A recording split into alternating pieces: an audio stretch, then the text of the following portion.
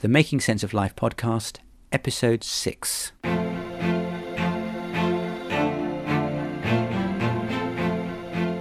According to J.K. Rowling, life is difficult and complicated and beyond anyone's total control.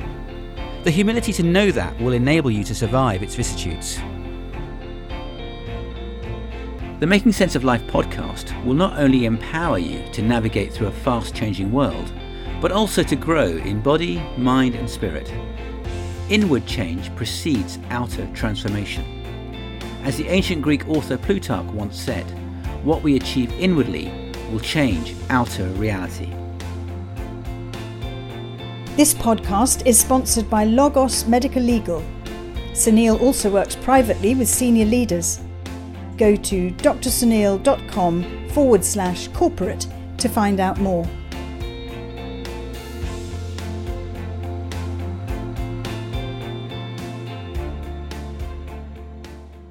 Hello and welcome to the Making Sense of Life podcast with me, Andrew Horton, and Dr. Sunil Raheja. Sunil, thank you ever so much for being with us again today. And I wanted to ask you, first of all, as a psychiatrist, why are we looking today at joy? Usually something that you look at as a psychiatrist is depression, which we'll touch on as well. But why do you have something to say about joy as well? It's a very interesting point you make there, Andrew. I've worked as a psychiatrist for as many years as I can, as long as I care to think about, really. But I qualified as a psychiatrist in 1996, passed my postgraduate psychiatry exams then. But having said that, I don't recall a single lecture or class that I ever attended on dealing with the positive in life rather than the negative.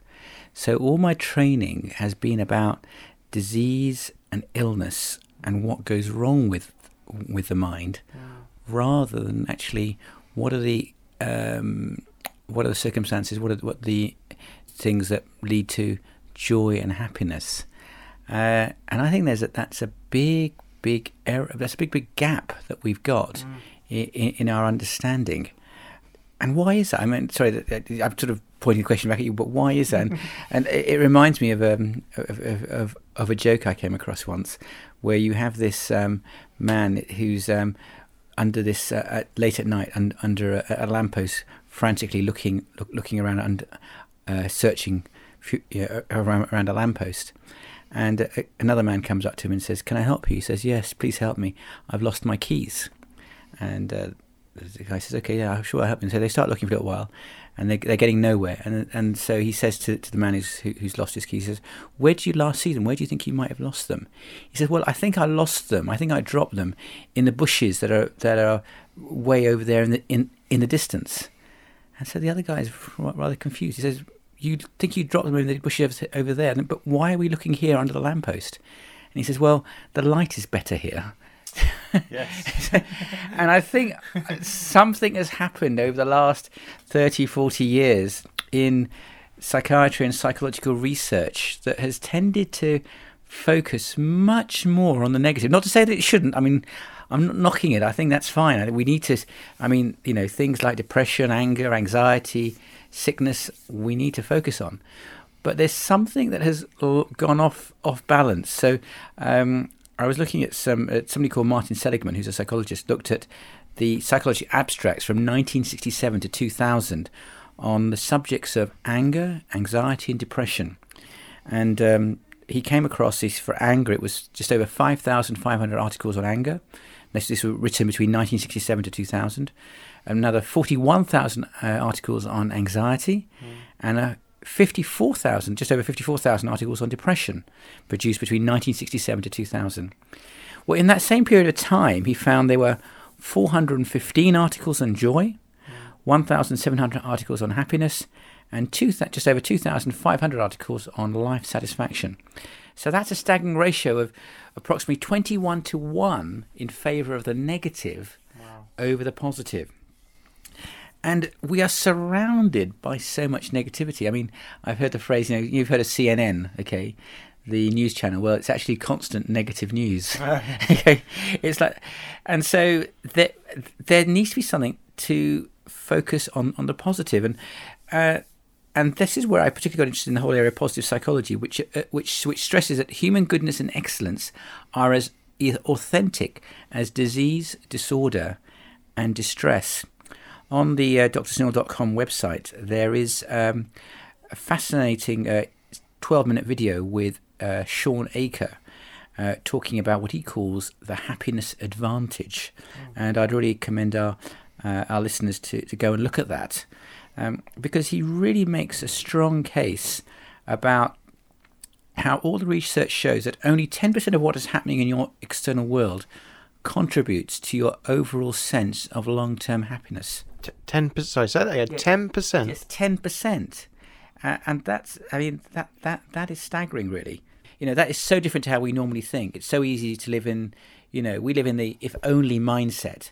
So if only I had that job, or I didn't have that job, or if I was married to that person or not married, or if I had children or didn't have children, or had that gadget or that toy, you fill in the blank, whatever, the if only syndrome, then I would be happy.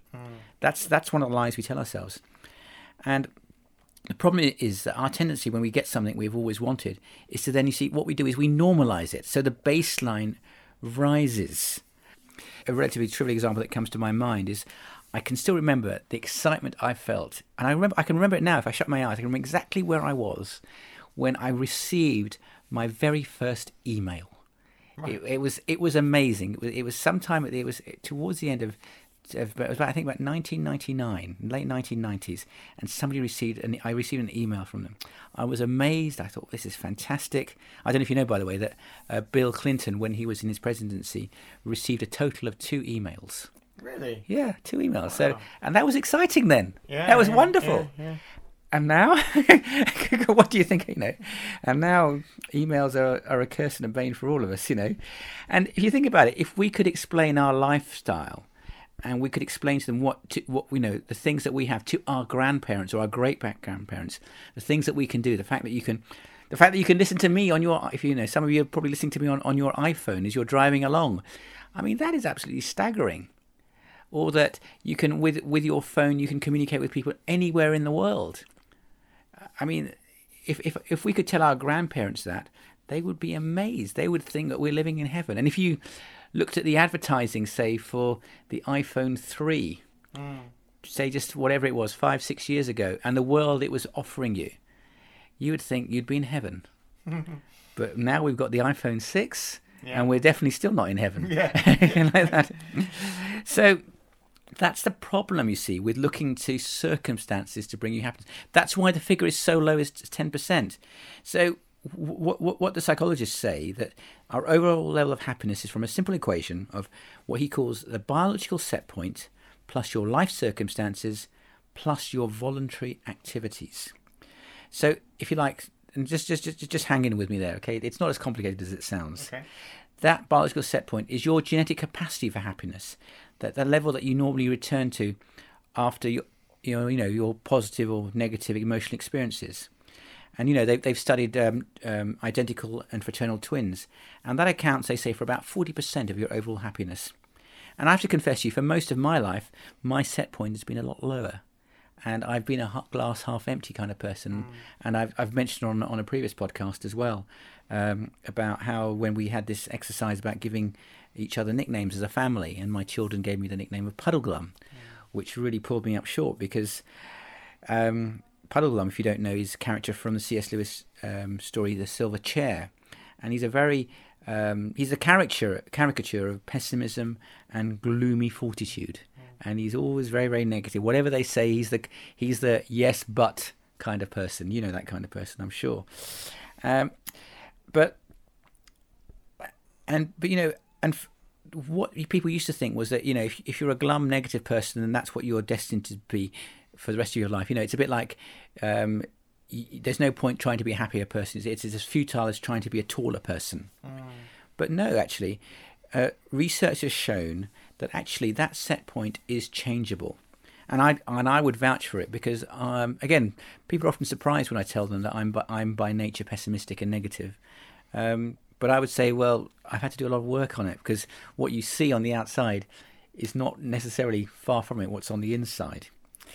And so they say you got that biological set point, but then he calls about the voluntary activities, the way that we train our brains to be more positive. And that's what's so intriguing, that you can actually train yourself. So in the same way that you can train yourself to become physically fit, so you do the exercise, you eat the right foods, okay, you can train yourself to be a more positive and happier person. So now, why are you working on becoming happier? Great question, Andrew. I think one of the things is that it's not much fun being miserable.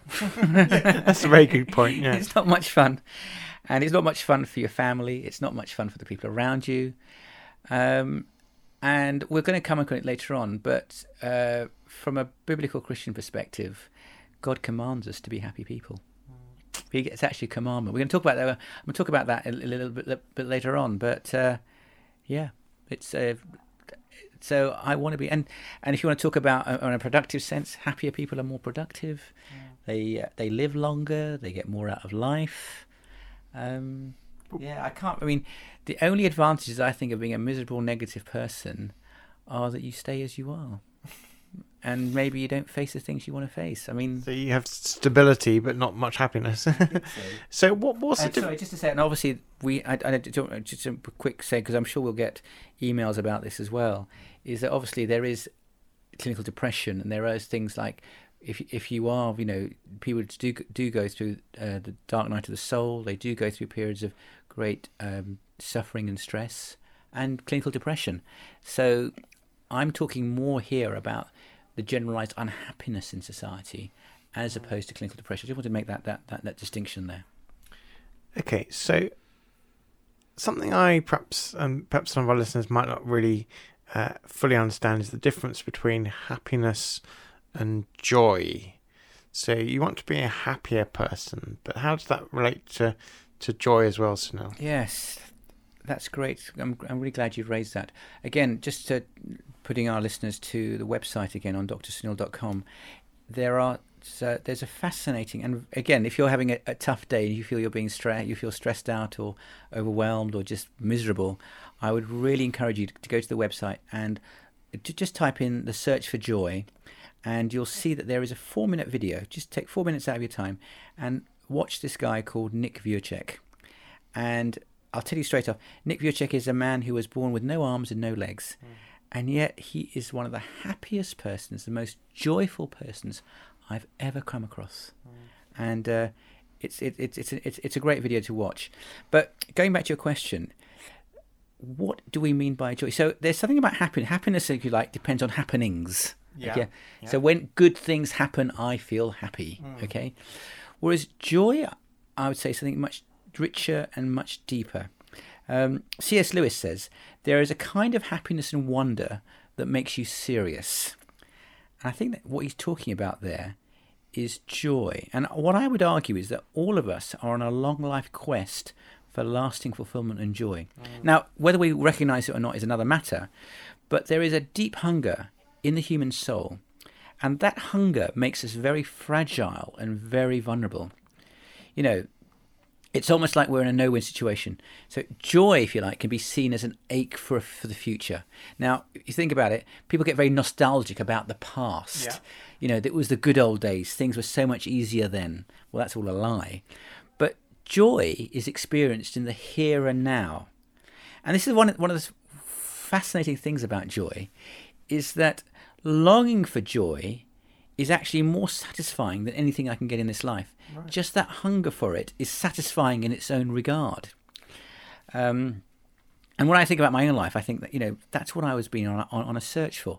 There's another video just to direct our listeners to, called Just As I Am, that's on the suggested posts on the website. And that really goes through my own struggle in my late teens and early 20s for that joy. As well as there's another video as well about growing up between two cultures. It's called Third Culture Kids and the Search for Home. Again, what I'm trying to get across here is that this is deep-rooted in all of us. And as we said earlier on, we express this search for joy in that famous comment that we all tell ourselves, if only. Yeah. If only, and you fill in the blank, whatever it is for you. There is an if only. Okay?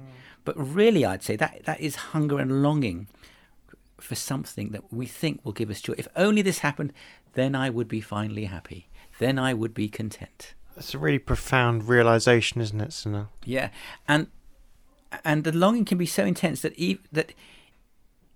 even having the desire realized still leaves you with still more longing.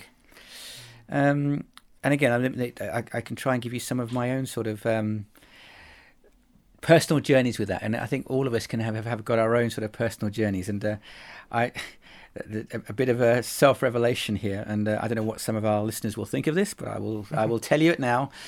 I was one of my earliest recollections goes back to the days of being a football fan. Right. And as a 7-year-old boy, I was mesmerised by a particular football team called Leeds United. They captured my imagination, and I was full of joyful expectation because they were going to win national trophies and championships. And then, I remember, because I checked this up, it was in 1973. Right. They got to the FA Cup final, and they were playing at what was a relatively minor team called Sunderland. And by all intents and purposes, on paper, they should have won. And they lost. Oh. And I was devastated. Oh. I was totally... And then it got worse. That was 73, and then in 74, I was wanting to support the England football team for the World Cup. And they lost, I think it was that year, they lost to Poland, I think it was. And they didn't get through.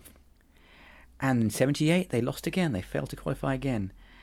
And I just found this incredibly painful. I mean, this is. I mean, on the scale of things, I'm sorry, I know people go through terrible suffering. This is not suffering at all. But, I said this is minor surgery and major surgery. It's a good example there. But, if you think about... if you think there is minor surgery and major surgery, but if it's happening to you, it's all major surgery. So I basically just completely switched off and totally about looking to football for my joy.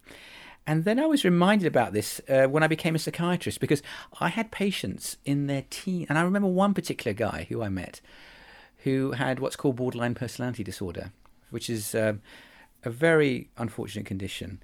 And he would tell me that when he had these intense periods of boredom and intense periods of emotional intensity and anger and frustration with life and everything, and I looked at his arms, and his arms were covered with cuts.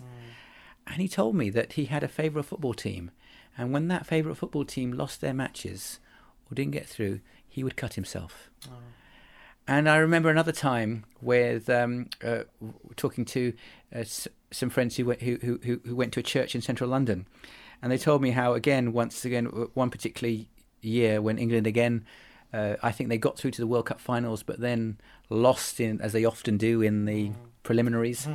That people were coming to the church, literally saying, "My life has lost all meaning and purpose because England are not going to get through to win the World Cup."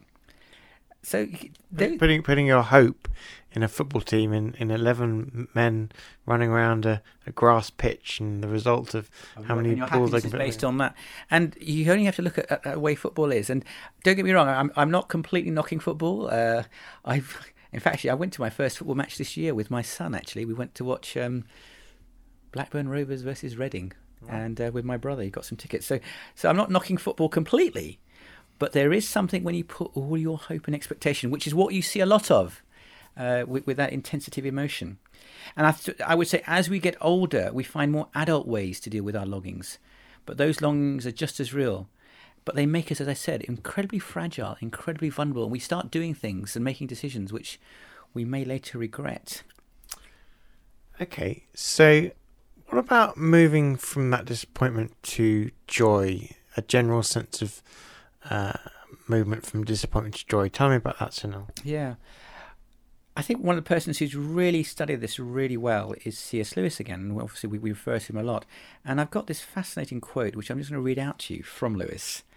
And he talks about this hunger for joy. He says, "Creatures are not born with desires unless satisfaction for those desires exists. A baby feels hunger. Well, there is such a thing as food. A duckling wants to swim. Well, there is such a thing as water. Men feel sexual desire. Well, there is such a thing as sex. If I find in myself a desire which no experience in this world can satisfy, the most probable explanation is that I was made for another world. If none of my earthly pleasures satisfy it, that does not prove that the universe is a fraud. Probably earthly pleasures were never meant to satisfy it, but only to arouse it, to suggest the real thing. If that is so, I must take care, on the one hand, never to despise or to be unthankful for these earthly blessings, and on the other, never to mistake them for the something else of which they are only a kind of copy or echo or mirage. I must keep alive in myself the desire for my true country, which I shall not find till after death. I must never let it get snowed under or turned aside. I must make it the main object of life to press on to that country and to help others do the same. I mean, there's a lot of words there, but he's really hitting on something, I think you'd agree, Andrew, about this intense search for joy and the fact that that joy is a pointing to us to our true home. As you say, yes, you try and get satisfaction from earthly desires and earthly stimuli, but as you say, it's really focusing on our eternal perspective, isn't it, that's important? Yes, and so our hearts are hungry for joy. We think, as I said, if our life circumstances change, then we will be happier. But and as I just mentioned, as children we look to all sorts of things, football and all sorts of things. The other huge area which we haven't really touched on is the whole area of romantic love. Of course, yes. Of course, and for me as a teenager growing up in an all-boys school in England, that was a huge subject. Boys talk a lot about that, teenage boys. And it still is for anyone growing up. And, there's a poem a very short poem I came across. It says, "In spring, a young man's thoughts turn to love. For summer, autumn, winter, see above." At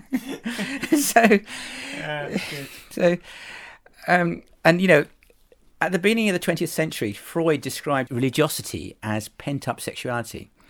However, it's probably more accurate to say that sexuality is pent-up religiosity and the desire for spiritual experience. So that hunger for joy, the Bible would argue, and I would argue, is actually the desire for spiritual experience. I think also that we spend a lot of time and energy focusing on these kind of earthly hopes and that sort of thing, don't we? And they're good things. This is the problem. They're not bad things. They're good things. Lewis points that out. These are good things. The problem is we're expecting too much, too much of that, really. So Tim Keller talks about a joy vacuum, a black hole that nothing in this world seems to fill. And he talks very helpfully of two categories of what the human heart does to deal with this hunger for joy. He calls them naive primary strategies and precarious secondary strategies.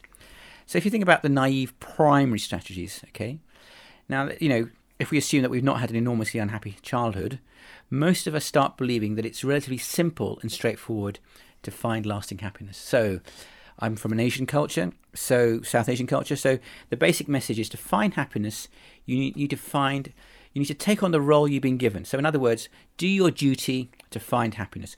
Work hard, be a good husband, be a good student, be a good husband or wife, be a good son or daughter.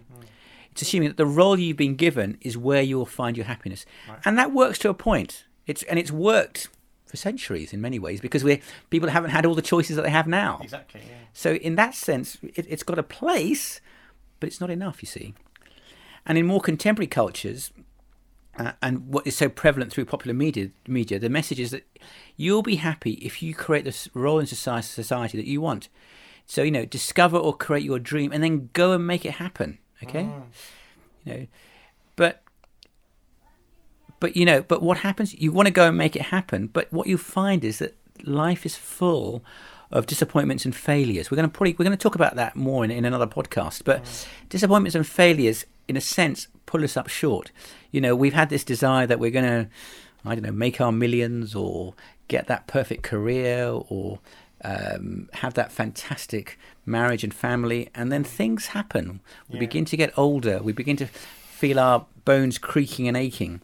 It can happen in an instant as well, can't it? You could have an accident at work or in the street or something like that. It can make you have a disability or something like that, so you can't be in the sort of the football team you wanted to be in or that sort of thing. Things can happen in an instant. We don't know are going to happen. And the first time maybe it dawns on us is that maybe our favourite football team loses, or we break up with somebody in a relationship we really care about. And as we get older, we're very good at hiding from others and even from ourselves just how desperate, pointless and meaningless life looks now because we haven't got what we wanted. So that's one way. That's, if you like, that's one of the naive primary strategies. But the other is when success arrives, when we get what we want.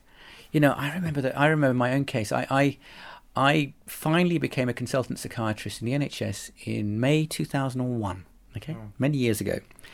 And I remember thinking, wow, I have finally reached the top of the ladder. I mean, I started medicine in 1983. And at some points in my medical career, I thought, in my undergraduate training, I thought I might never make it. The only exams I passed first time as an undergraduate were finals. And it was a long, hard slog. At one point, it was touch and go whether I would be allowed to continue. And then in May 2001, I could look back and I could say, wow, I reached the top. As it were, in terms of medical career, I became a consultant. But Andrew, the biggest sense I had at that point in May 2001, I had this profound sense of emptiness. A profound sense of, is that all there is? Is this all it's about? What do you expect at the top of the ladder? Was there anything defined that you expected? It's funny, isn't it? It's I'll be personal again. I'll go back to another personal anecdote. Really, I remember when I was I can't remember how old I was. I think I must have been in primary school, and we had these maths textbooks, and I can't remember whether it was the yellow or the brown. But let me say I had the yellow textbooks. I had the yellow maths textbook, and I saw the older children had the brown maths textbooks, and I used to think, wow, they look so big, and they look so confident. I can't wait till I'm as old as they are and I'll have the brown maths textbooks, because then I know I will have arrived. And I remember getting to the brown textbooks, whatever it was, a year or two later, and thinking, I still feel the same. I don't feel any different. And I think there was something about that, really, in the sense of you set these goals for yourself, you have these aspirations, and then you arrive and you think, well, actually, I'm the same person. So that's the naive primary strategies that Tim Keller raises there. But what other things? Are there secondary strategies as well? Yes, Andrew. So we've got the naive strategies, and they're naive in that they're both too simplistic. Do your duty, achieve your dream, because they have to do with things that have to go right in our lives for us to be happy. But as we've said, relying on your circumstances for ultimate happiness is doomed to failure because of experiences of failure or success. But then there are, if you like, the secondary precarious strategies. And the first of these Keller calls the switch strategy. So you move from one cultural myth of happiness and joy to the opposite. So you think, well, this isn't working, so let me try something different. And again, a personal example, I remember a boy in my class at school when I was around, again, it's hard to remember, maybe 14 or 15. And he was an intensely religious Sikh who worked hard, who wouldn't say boo to a goose, who studied diligently, and who never seemed to put a foot wrong. And then the next year, the new term started in September, and suddenly he completely changed.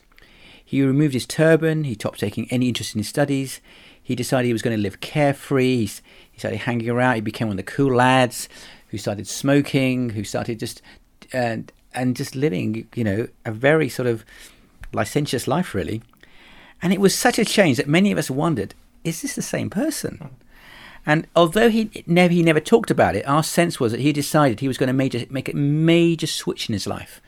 I've never found out what happened to him, but that was fascinating. Another example is the so-called midlife crisis. And again, our friend C.S. Lewis puts it this way. He says, the long, dull, monotonous years of middle-aged prosperity or middle-aged adversity are excellent campaigning weather for the devil.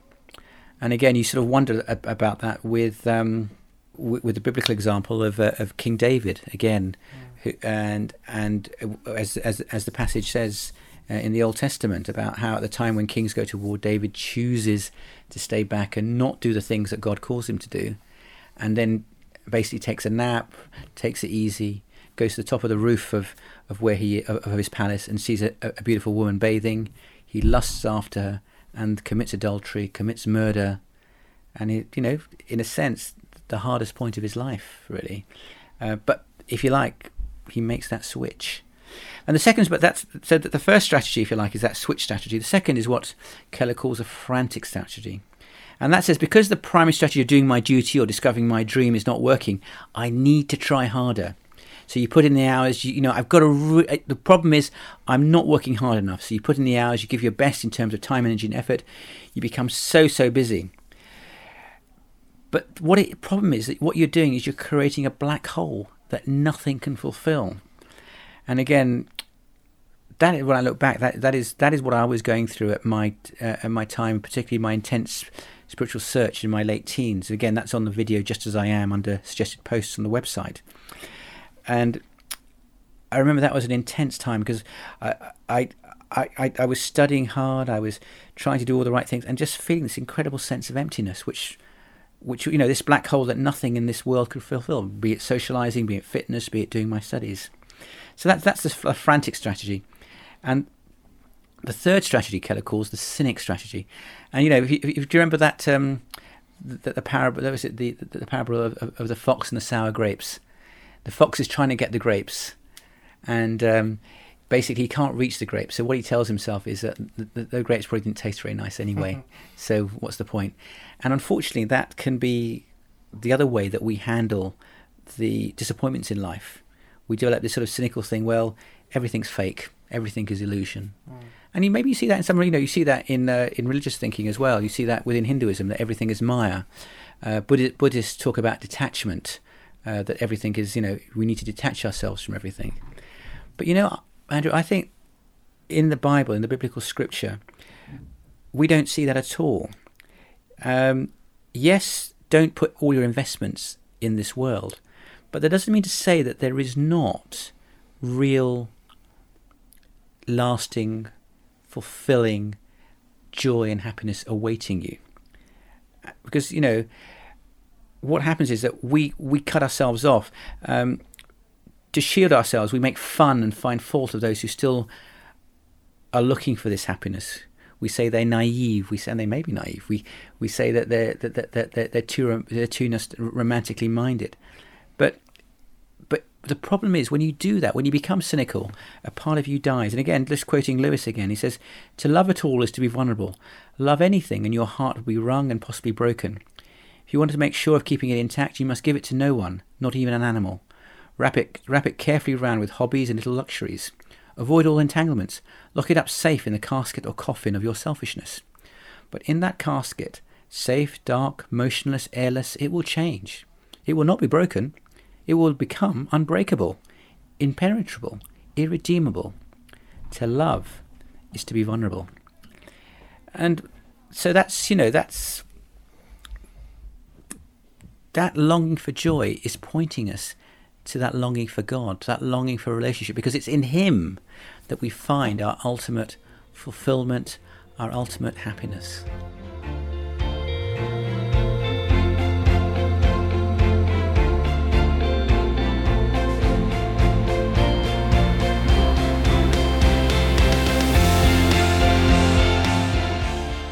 If you've enjoyed today's conversation, you can get all the show notes for this episode from drsunil.com. And could you do us a favour? Head over to iTunes to rate the programme. This is by far the best way to get this content into the hands of those who need it most. Also, do you think about who you could pass details of the podcast on to? Don't forget to check out the blog for more great content. That's drsunil.com, helping you to make sense of life in a challenging and complex world. Until next time, goodbye for now.